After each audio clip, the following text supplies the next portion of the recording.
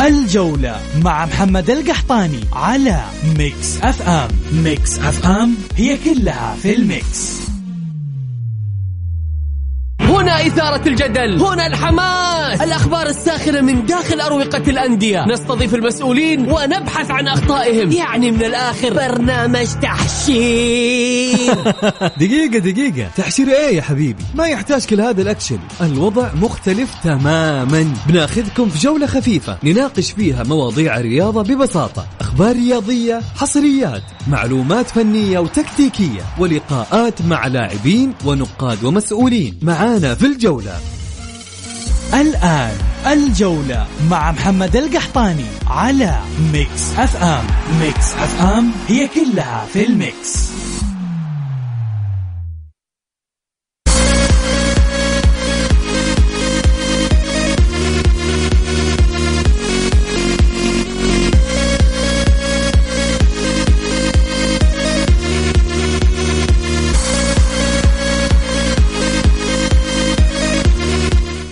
يا هلا وسهلا، مساكم الله بالخير وحياكم معنا في برنامج الجولة. معي أنا محمد القحطاني.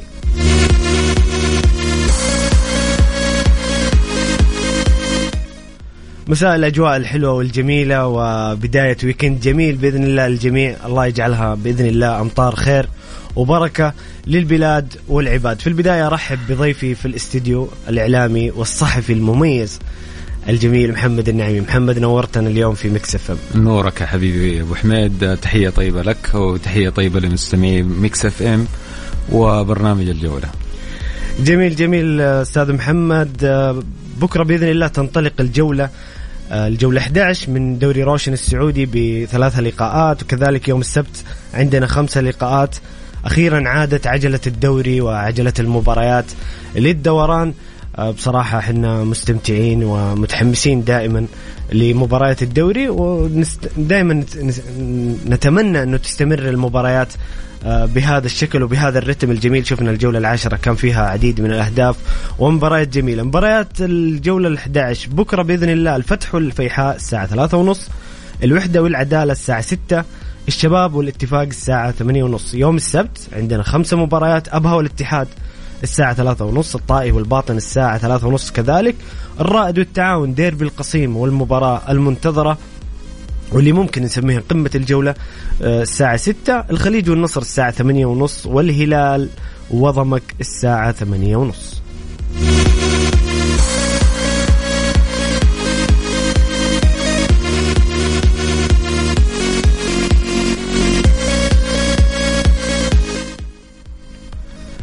ترتيب الحضور الجماهيري حتى الجولة 10: في الصدارة الاتحاد ب 147,209 متفرج من 5 مباريات على أرضه. الثاني النصر 105,214 مشجع في 6 مباريات على أرضه. والثالث نادي أبها ضمك، صحيح ضمك، ب 59,000. أستاذ محمد، جمهور الاتحاد كالعادة وطوال السنوات الماضية في صدارة الترتيب. صراحة تأثير جمهور الاتحاد على الفريق وعلى نتائج الفريق بصراحة شيء يحسب للجمهور. دائما الاتحاد متواجد خلف فريقه، يدعمه حتى خارج الأرض. يعني جمهور الاتحاد ما يدعم الاتحاد فقط في جدة، حتى في نشوف مباريات الاتحاد في أي مناطق المملكة دائما جمهور الاتحاد حاضر، وهذا الشيء يؤثر إيجابي على الفريق. محمد، هي في مقولة ترى يعني شهيرة وتتردد كثيرا بين أوساط الجماهير الاتحادية اللي هي مكانك في القلوب غالب ومغلوب. أنت لو يعني رجعنا بالذاكر الوراء الموسم اللي مضى، نتذكر كيف كانت خسارة بطولة الدوري. احنا نتكلم على بطولة دوري، ما هي أي بطولة غايب عن خزينة نادي الاتحاد من 14 سنة. صحيح. وكانت خسارة مؤلمة جدا، يعني انت متصدر إلى الجولات الأخيرة، إلى آخر 3-4 جولات، وبعد كده خسر، وكانت محبطة بشكل غير طبيعي للجماهير الاتحادية. ومع ذلك عودتنا جماهير الاتحاد على الحضور وعلى الأكثرية على أنها تكون دائما في صدارة الجماهير الأكثر حضورا مع ناديها. أنا من وجهة نظري الشخصية أرى أنه جمهور الاتحاد ما هو الأكثر حضور فقط، هو الأكثر تأثير. صحيح. فلذلك ما في جماهير تحضر في المدرجات ولكن وبكثافة، ولكن ما يكون لها صدى، ما يكون لها تأثير، ما كانها حاضرة. فلكن جمهور الاتحاد مختلف، ده جمهور الاتحاد مؤثر جدا، وجمهور الاتحاد كذلك أيقونة يعني تستحق التقليد، وشفنا أنه في جماهير كثيرة بتقلدها، يعني في جماهير أندية كثير. فلذلك ما هي غريبة أنا بالنسبة لي طبعا. يعني أتمنى يعني أنه كان يعني أنه الفريق المفروض يوازي هذا الحضور، يوازي هذا التفاعل، يوازي هذا التأثير، ويكون في فريق يحقق الإنجازات، يحقق البطولات. للأسف الاتحاد كل سنة بيفاجئ جمهوره أو بيخذل جماهيره بخسارة البطولات بطرق سهلة، رغم أنه الفريق يا محمد مر بمراحل صعبة. بس حاليا الاتحاد كويس محمد. أنا من وجهة نظري أنه صح أنه بيفوز، صح أنه ما 10 مباريات ما دخل بمرمى إلا هدفين، لكن بالنسبة لي إلى الآن أنا أبحث عن الكمال. يعني بصراحة أعتقد أنه نادي الاتحاد ممكن يكرر نفس السيناريو العام الماضي، خصوصا إنه ما في دكة، ما في دكة البدلاء قلب الأساسيين. دكة البدلاء يا أبو حميد ضعيفة جدا، ما هي الدكة اللي يعني تصل لمستوى نادي الهلال. يعني أنت تتكلم على حمد الله مهاجم نادي الاتحاد، البديل هارون كمارا ما هو بنفس المستوى. أنت تتكلم على القروهي والبديل الجدعاني ما هو بنفس المستوى. أنا أتكلم على الكواليتي، ما هو متوازن، ما في توازن بينهم. ولذلك متى ما حضر هذا التوازن، متى ما كان فيه توليفة متكاملة، أنا أعتقد أنه الاتحاد بيكون حاضر. لا، الموسم الماضي ترى سبب من أسباب خسارة الاتحاد البطولة بهذه السهولة، وفي الآخر 3 جولات أو 4 جولات هي دكة البدلاء. لو كان الاتحاد عنده دكة بدلاء قوية مثل دكة نادي الهلال، مثل دكة نادي النصر، وأنا أتكلم بشكل خاص وأعني في كلامي هذا اللي هو اللاعبين المحليين. اللاعبين المحليين محمد ما هم الاتحاد متميز أجنبيا، يعني اللاعبين الأجانب 8 كلهم مميزين صراحة، ولكن تيجي على مستوى اللاعبين المحليين في مميزين ولكن مهم الجميع. يعني أتكلم على الدكة، لو كانت الدكة بنفس مستوى اللاعبين الأساسيين كان الاتحاد، أنا أضمن إنه الاتحاد عنده شخصية البطل. يعني الاتحاد ممكن العام الماضي ما كان، لو جينا على الأسماء ما كان ممكن يستاهل بطولة، ولكن عنده شخصية البطل اللي أخذت هذا الفريق، وكان عنده جهاز إداري مميز صراحة، وكان الجانب الفني أنا من وجهة نظري كان ضعيف. السنة هذه اختلف الموضوع، الجانب الفني الآن قوي جدا. ترى الاتحاد هذا اللي قبل شوية محمد يوم أقول لك إنه الاتحاد متميز فنيا والاتحاد كويس، أنا أشوف نقلة نوعية كبيرة على موضوع الجهاز الفني. يعني مع كامل الاحترام لكوزمين كونترا، نونو سانتو اسم كبير حتى في إنجلترا، له اسمه له تاريخه. فوجود نونو سانتو في الاتحاد هذا الموسم أنا أشوفه أنه يعني ممكن يبعث التفاؤل والأمل بالنسبة لمستقبل الاتحاد. أنا ما أتكلم عن الموسم هذا، استمرار نونو سانتو في الاتحاد لفترة قادمة هذا شيء يصنع مستقبل ربما يكون مبهر للاتحاد. مستمعين الكرام، اليوم عندنا سؤال للحلقة، أبغى كل واحد يقول لي رأيه الفني ووجهة نظره، مين أفضل مدرب في الدوري حتى هذه اللحظة، ومين أفضل لاعب من وجهة نظركم. شاركونا بآرائكم وتعليقاتكم على الواتساب الخاص بميكس اف ام على الرقم 0548811700 0548811700.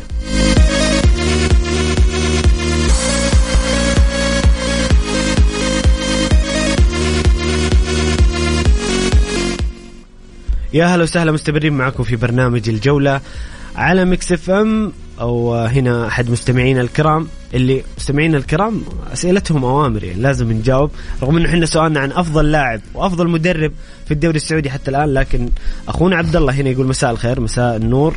يقول 3 ضربات جزاء للعربي على الاهلي وجميع النقاد اقروا ضربتي جزاء، ما رايكم؟ أنا بالنسبة لي ما شفت إنه في إقرار على أنها كلها ضربات جزاء، لكن إيش رأيك محمد؟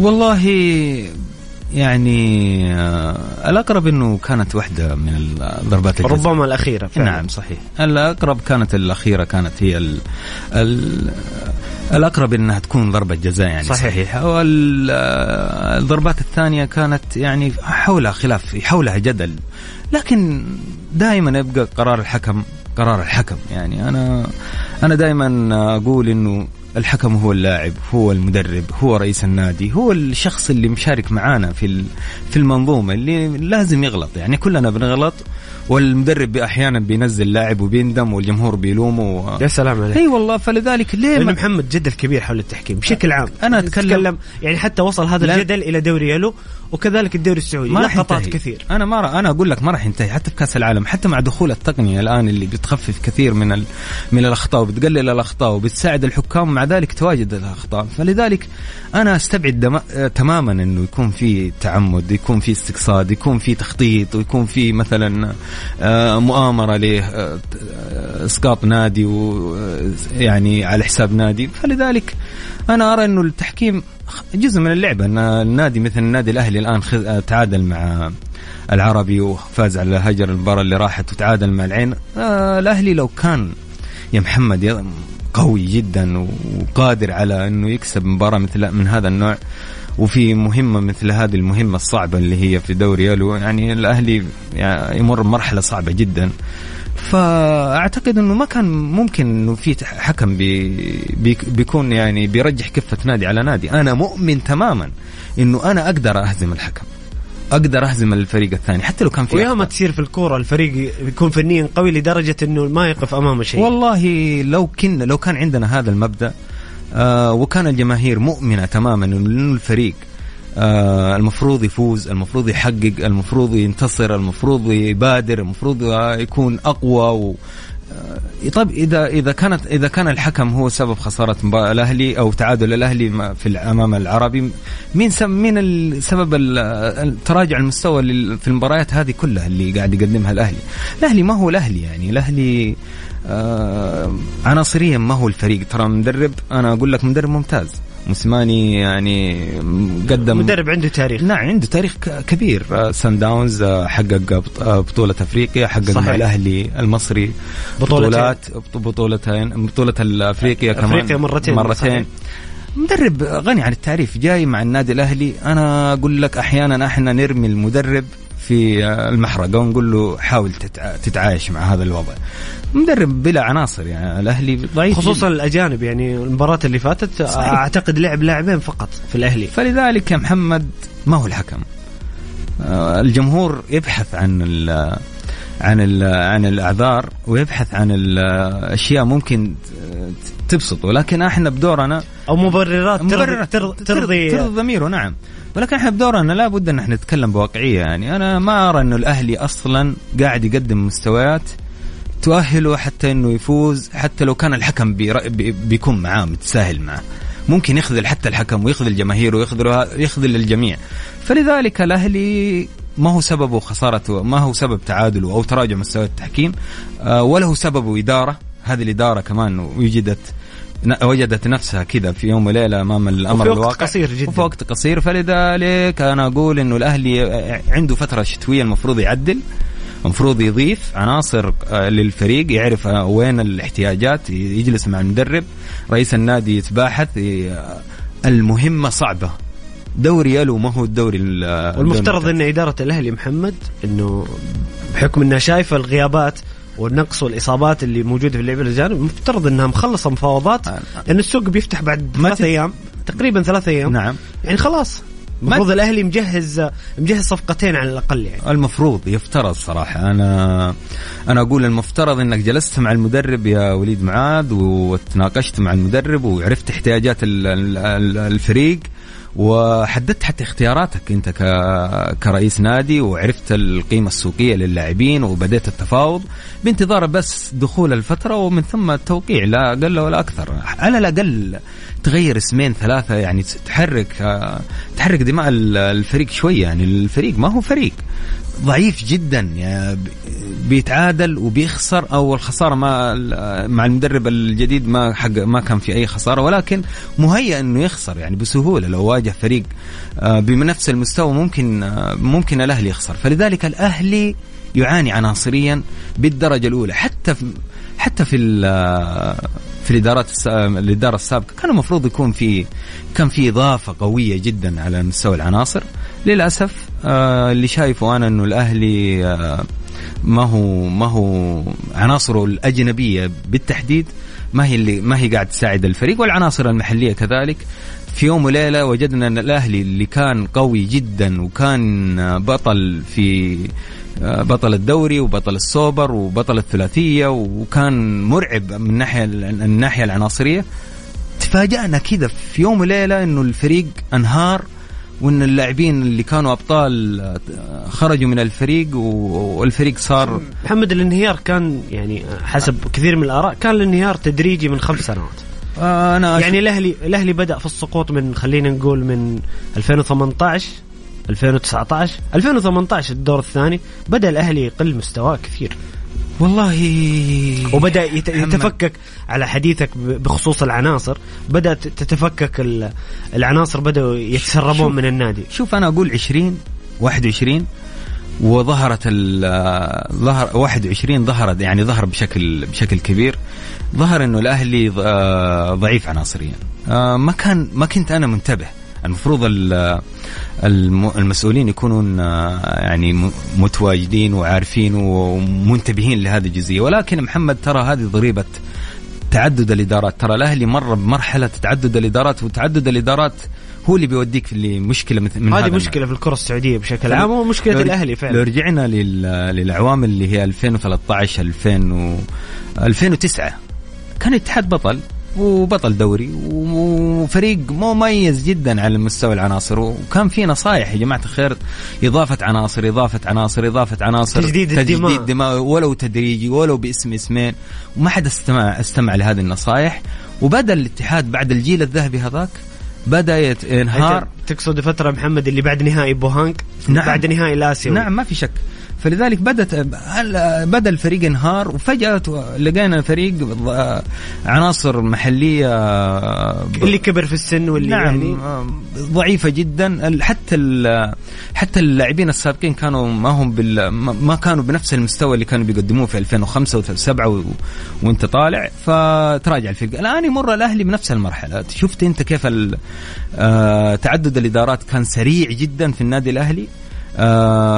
تعدد الإدارات هذا هو الإشكالية، لأنه كل إدارة بتيجي ما بتنتبه للأخطاء اللي وقعت فيها الإدارة السابقة، وتحاول تصلح يعني تصليح سطحي، ما هو التصليح العميق في الفريق. فوجد الأهلي نفسه في هذه المرحلة يمر بنفس الإشكالية بنفس الموضوع، وللأسف هبط. الاتحاد كان مهيأ إنه يهبط، الأهلي هبط. أنا اللي أفهم من كلامك محمد إنه كان في تشابه كبير بين وضع الاتحاد ووضع الأهلي، ولكن الاتحاد استطاع النجاة والأهلي حدثت الكارثة. فلذلك أنا أقول إنه الحل الأول هو الصبر. الثاني اللي هو الجهاز فني يعرف دوره ويعرف دوره المستقبلي، ويعرف إنه الأمامه مهمة صعبة، وهي بناء فريق يعني بحق من الصفر. الأهلي يحتاج بناء من الصفر، وبشكل يعني بالتحديد في العناصر المحلية، ومن ثم جلب أسماء أجنبية تساعد الفريق على الخروج من دوري يالو والصعود من جديد إلى الدوري الممتاز. متى ما وجد الصبر، ووجد الصبر أنا أتكلم من الجماهير يعني بشكل خاص. صح إنه الجماهير بتطالب إنه الفريق على الأقل يكون قوي ويكون منافس ويرجع للدوري الممتاز ويكون عنده أسماء جنبية مميزة، ولكن أنا أقول الصبر على إنه الفريق يرجع الفريق الأهلاوي، الفريق البطل في المواسم السابقة. جميل أستاذ محمد. هنا أخونا خالد علي، نعم خالد علي، يقول أفضل مدرب في الدوري نونو سانتو، وأفضل لاعب من وجهة نظره كاريو. يعجبني، تدري محمد، يعجبني المشجع اللي يخلي العاطفة على جنب، ما في شك، ويكون رأيه الفني. يعني أنا بصراحة كاريو من أفضل لعيبة اللي يعني مروا على الكرة السعودية في السنوات الأخيرة بجانب رومارينو. الاثنين هذولا صراحة مميزين وفارقين في فرقهم. انتوا مستمعين الكرام قولوا لنا برأيكم وحسب نظرتكم الفنية مين أفضل لاعب في الدوري في 10 الجولات الماضية، ومين أفضل مدرب حسب وجهة نظركم. شاركونا بآرائكم وتعليقاتكم على الرقم 0548811700.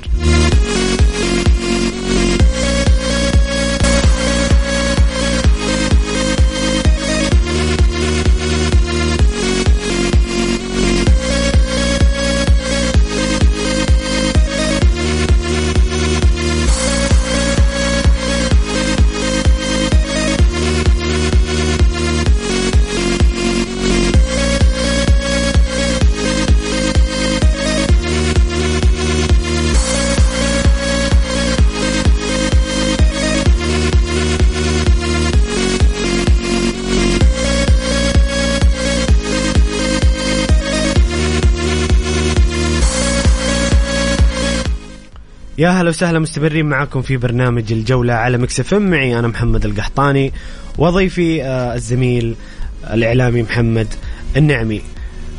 خلينا قبل ما نروح لمباريات الجولة 11 ناخذ بعض تعليقات مستمعين الكرام. هنا أخونا فواز من جدة يقول مدرب النصر غارسيا أفضل مدرب وتاليسكا أفضل لاعب. بصراحة يعني مميزين يعني وآراء تحترم.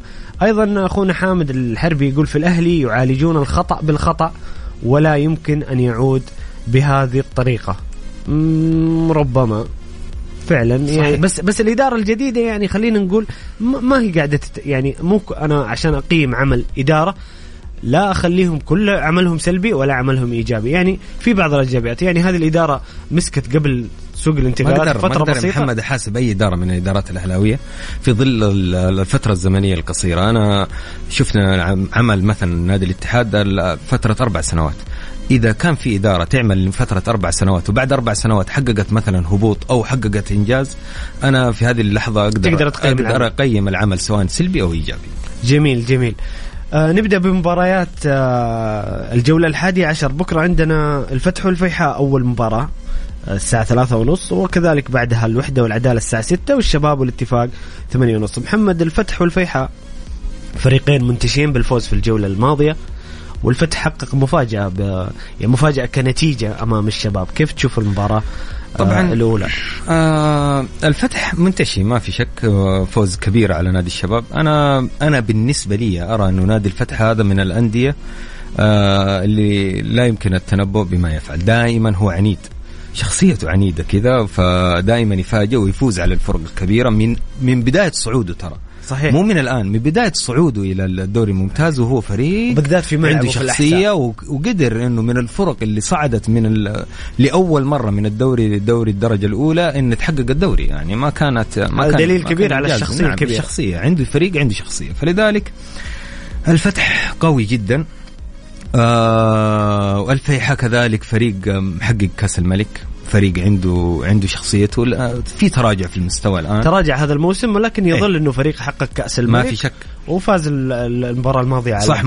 ترتيبه ترى في 13 الآن، والفتح في المركز 8. صحيح. أنا أتكلم على جزئية إنه مثل هذا النوع من المباريات أرى أنه متقارب المستوى، ما تدري مين اللي ممكن يكسب الفريق الآخر. الدوري بشكل عام هذا عنوانه، ولكن صعب التوقع في الدوري هذه السنة. بصراحة في تقارب كبير في المستوى. نعم، فلكن أنا أشوف إن طالما المباراة على أرض الفتح فهذا عنصر مؤثر جدا. نادي الفتح ترى من الأندية اللي يلعب دور كبير، إنه يلعب على أرضه، يعرف يلعب على أرضه، يعرف مساحات ملعبه، فذلك يقدر يلعب على هذه المساحات، وعنده عناصر حافظة الملعب، حافظة بعض، حافظة كيف يعني طريقة اللعب، فممكن يكون خطير على الفتح، وممكن يكون هو الأقرب للفوز بهذه المباراة. أنا نتكلم على جميل مباراة الوحدة والعدالة. الوحدة أقرب للفوز، هو على أرض نادي الوحدة في المركز 12. صح إنه خذ الجماهير وما هو المستوى اللي بيتأمله جمهور نادي الوحدة، ولكن في نفس الوقت العدالة. هم الناديين بصراحة يعني نقدر نقول أنهم في خطر مواجهة الهبوط، ما في شك.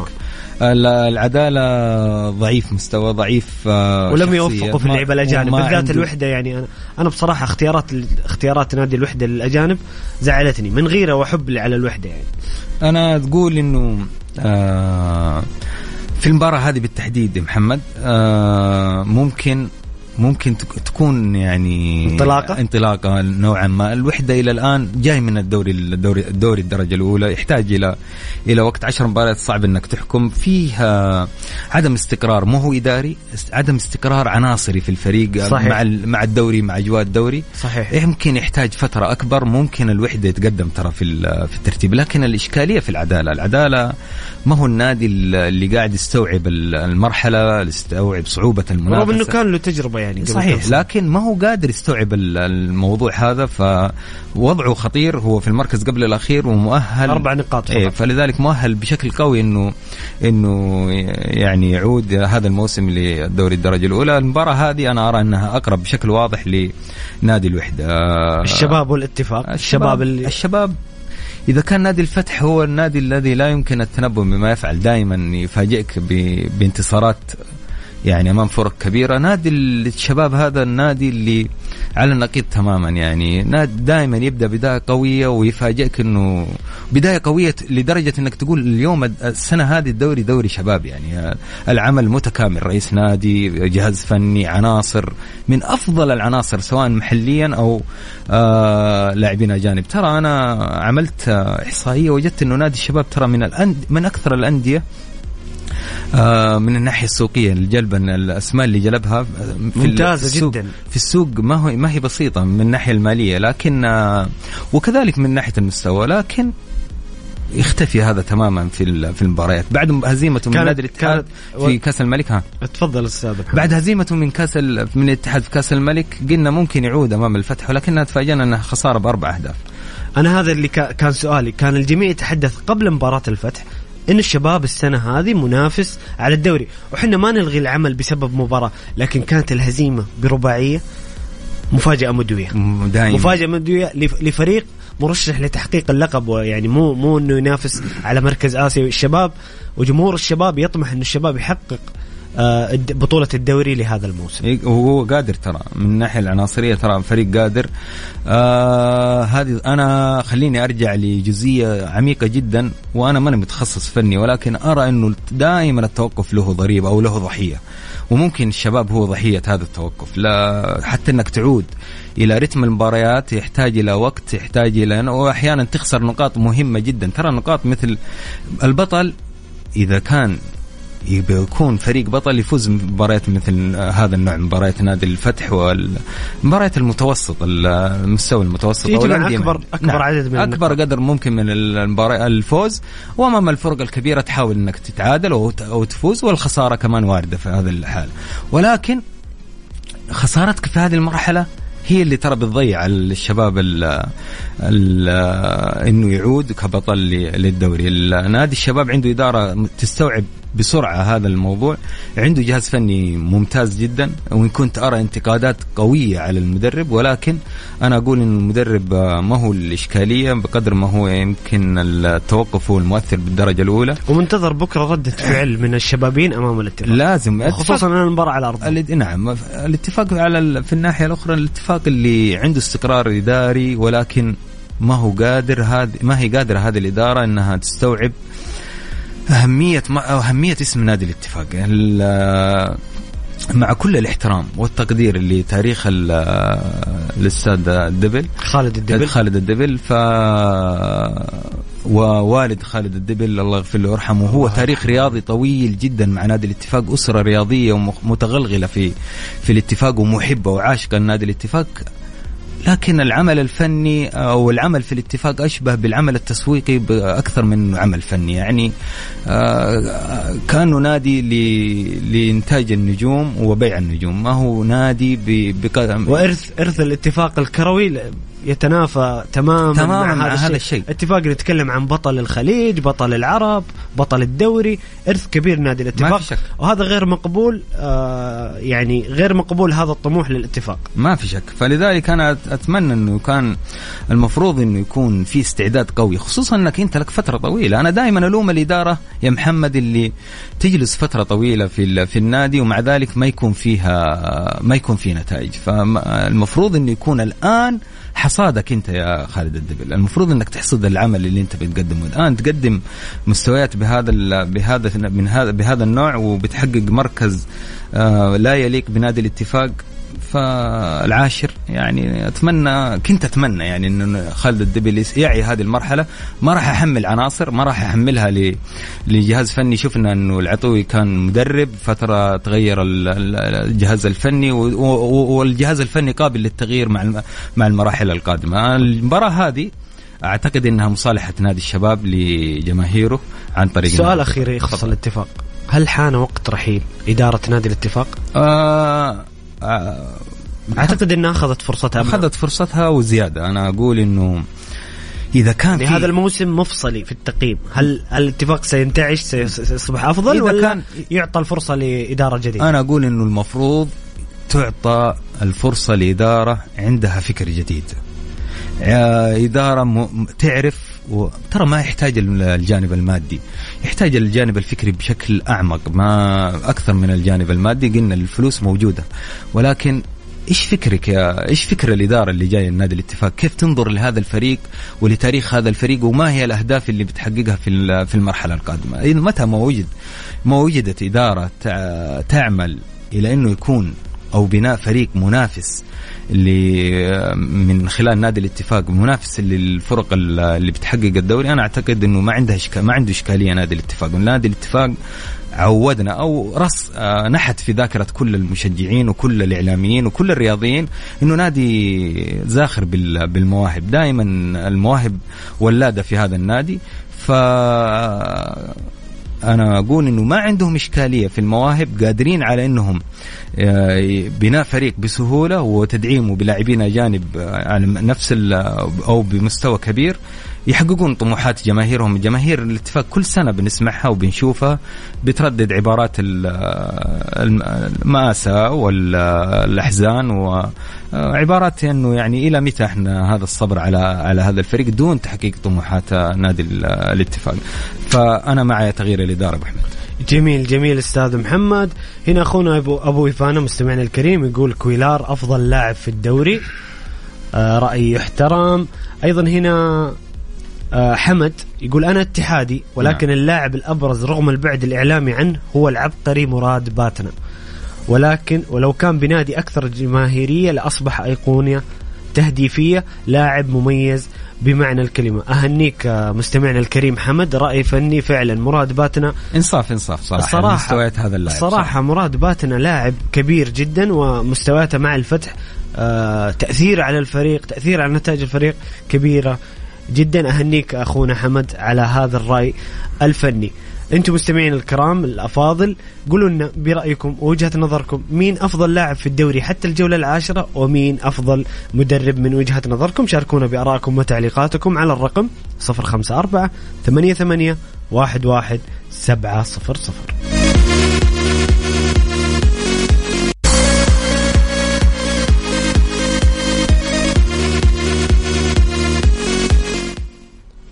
الشركة الأهلية للتسويق وكيل كيا تقول لك صيانة سيارتنا لعبتنا 4000 هدية فورية ل4000 رابح مجانا. ندعو مالكي سيارات كيا لزيارة مراكز صيانة الشركة الأهلية للتسويق لعمل فحص سلامة زائد فحص كمبيوتر مجانا، واربح إحدى الهدايا الفورية التالية: غيار زيت وفلتر محرك، باقة تنظيف البخاخات المتكاملة، وخدمة تنظيف المحرك، وقسيمة خصم بقيمة 25% أو 20% على قطع الغيار، وخدمة التعقيم بالأوزون. الحملة سارية حتى 31 ديسمبر 22 أو حتى نفاذ الكمية. زوروا فروعهم وحصلوا هديتكم. جدة شارع صاري، شارع فلسطين، مكة المكرمة طريق الليث، أبها وخميس مشيط طريق الملك فهد، ومدن الطائف والمدينة المنورة وينبع وتبوك وجازان ونجران.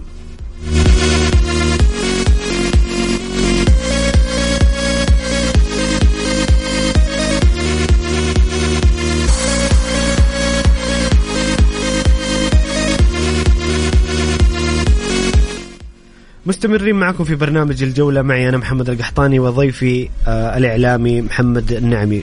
محمد، أبها والاتحاد أول مباريات يوم السبت، مباراة قوية، مباراة منتظرة. أبها مع مدرب الهولندي كومانس يقدم مستويات جميلة، وكذلك الاتحاد بعنفوانه مع نونو سانتو. مباراة منتظرة، مباراة جميلة. أكيد أنها منتظرة ومباراة قوية ومهمة للفريقين. أبها مع كومانس قاعد يفوز. كان في بداية مع المدرب السابق صعبة، وما هي بطموحات الرئيس ولا بطموحات الجماهير. كان في عناد ما بين المدرب واللاعبين. كان في قرار جريء من إدارة النادي أبها إحضار المدرب كان مساعد مارفك، مدرب نادي الحزم اللي كان بيقدم مستويات كبيرة جدا مع نادي الحزم رغم أنه جاء فترة قصيرة. مدرب مؤهل جدا، يعني رائع جدا وصعب. فلذلك أنا أشوف أنه الآن أبها قاعد يقدم مستويات قوية جدا جدا مع هذا المدرب وممتع كذلك. وممتع، ترى الكرة الهولندية يعني كرة ممتعة صحيح. وكذلك جميلة وفي نفس الوقت تعطي نتائج. توقع الاتحاد يواجه صعوبة في المباراة؟ ما في شك طالما أنه مع نادي أبها، ونادي أبها له تاريخ طويل مع نادي الاتحاد في يعني النتائج الفوز خصوصا على أرضه، فمباراة صعبة. طالما أنها على أرض أبها أنا أعتقد أنه نادي أبها بيكون ند قوي. الاتحاد مع نونو سانتو عودنا أنه ما يدخل في بابه أهداف كثيرة، وهذه جزئية مهمة جدا. ما عليه، ما هو ذاك الخوف الكبير على نادي الاتحاد من أتكلم من الناحية الفنية، ولكن من الناحية الأخطاء اللاعبين ممكن يكون في، يعني إذا كان في ضغط، إذا كان في شيء من هذا النوع، ممكن يكون في استغلال النادي أبها النتيجة والفوز بالمباراة أو الخروج بالتعادل، وهذا اللي ما يرضى نادي الاتحاد أو ما يسعى له نادي الاتحاد، خصوصا إنه يبغى يدخل في المنافسة على المراكز الأولى. جميل. الطائي والباطن. هذه المباريات من هذا النوع أو من هذا المستوى دائما أنا طالما أنه في تقارب أنا أقول أنه دائما المباراة أقرب لصاحب الأرض، فلذلك ممكن تكون والطائي أفضل كمستوى فني في الدور الأول يعني حتى الآن أفضل، والأرض دائما بيلعب دور. طيب جميل. الديربي القصيم، الرائد والتعاون. هذه المباريات اللي ما تقدر تتنبأ بنتائجها، ولكن التعاون الآن أكثر استقرارا، أكثر وضوح من الناحية الفنية. الأسماء العناصرية فيها مميزة جدا. كذلك الرائد بيقدم مستويات حلوة، ورغم أنه كان في بعض التذبذب في بعض المباريات، ولكن مباراة أنا اللي أضمنه أنها بتكون مباراة قوية، مباراة تنافسية منتظرة. وهذه مباريات ديربي قصيم فرض نفسه، رغم أنه وجود أكثر من ديربي مهم، ولكن ديربي أحد المباريات المهمة في المملكة، أحد المباريات اللي احنا بننتظرها كإعلاميين وبنتابعها وبنحرص على مشاهدتها. فأقرب من وجهة نظري للنادي التعاون، ولكن كل شيء وارد. طيب جميل. الخليج يلعب مع النصر في الشرقية، مباراة لا بد انه نادي النصر يعي. النصر اول مباراة له بعد ما يتصدر الدوري. نعم، لا بد يعي النصر جدا. لا بد يعي النصر اهمية المباريات اللي من هذا النوع. المباريات هذه اهم بالنسبة للاعب الفرق اللي بتسعى الى تحقيق الدوري. المباريات هذه اهم من بعض المباريات اللي هو بيعتقد انها مباريات كلاسيكو، مباريات ديربي او مباريات قوية مع فرق قوية. اي فريق يحتاج او يسعى الى انه يحقق بطولة الدوري لا بد انه يلعب كل مباراة من هذا النوع أو مع هذه الفرق كأنها مباراة نهائي. فمتى ما وجدت هذه الشخصية، متى ما وجد هذا الحرص، متى ما وجد الاهتمام من اللاعبين والجهاز الفني، وأنا أعتقد أن الجهاز الفني يدرك أهمية مثل هذا النوع من المباريات، ولكن على اللاعبين أنهم يكونون على قد المسؤولية في نادي النصر. وأشوفها أن أقرب لنادي النصر متى ما كان للخليج. الهلال وضمك مين الأقرب؟ الأقرب الهلال للفوز بهذه المباراة. الهلال والنصر مباراة مهمة جدا على معركة. جميل أستاذ محمد، شكرا لك، شكرا لقراءاتك وتحليلاتك الجميلة. أتمنى مستمعين الكرام أنكم استمتعتوا معنا في حلقة اليوم.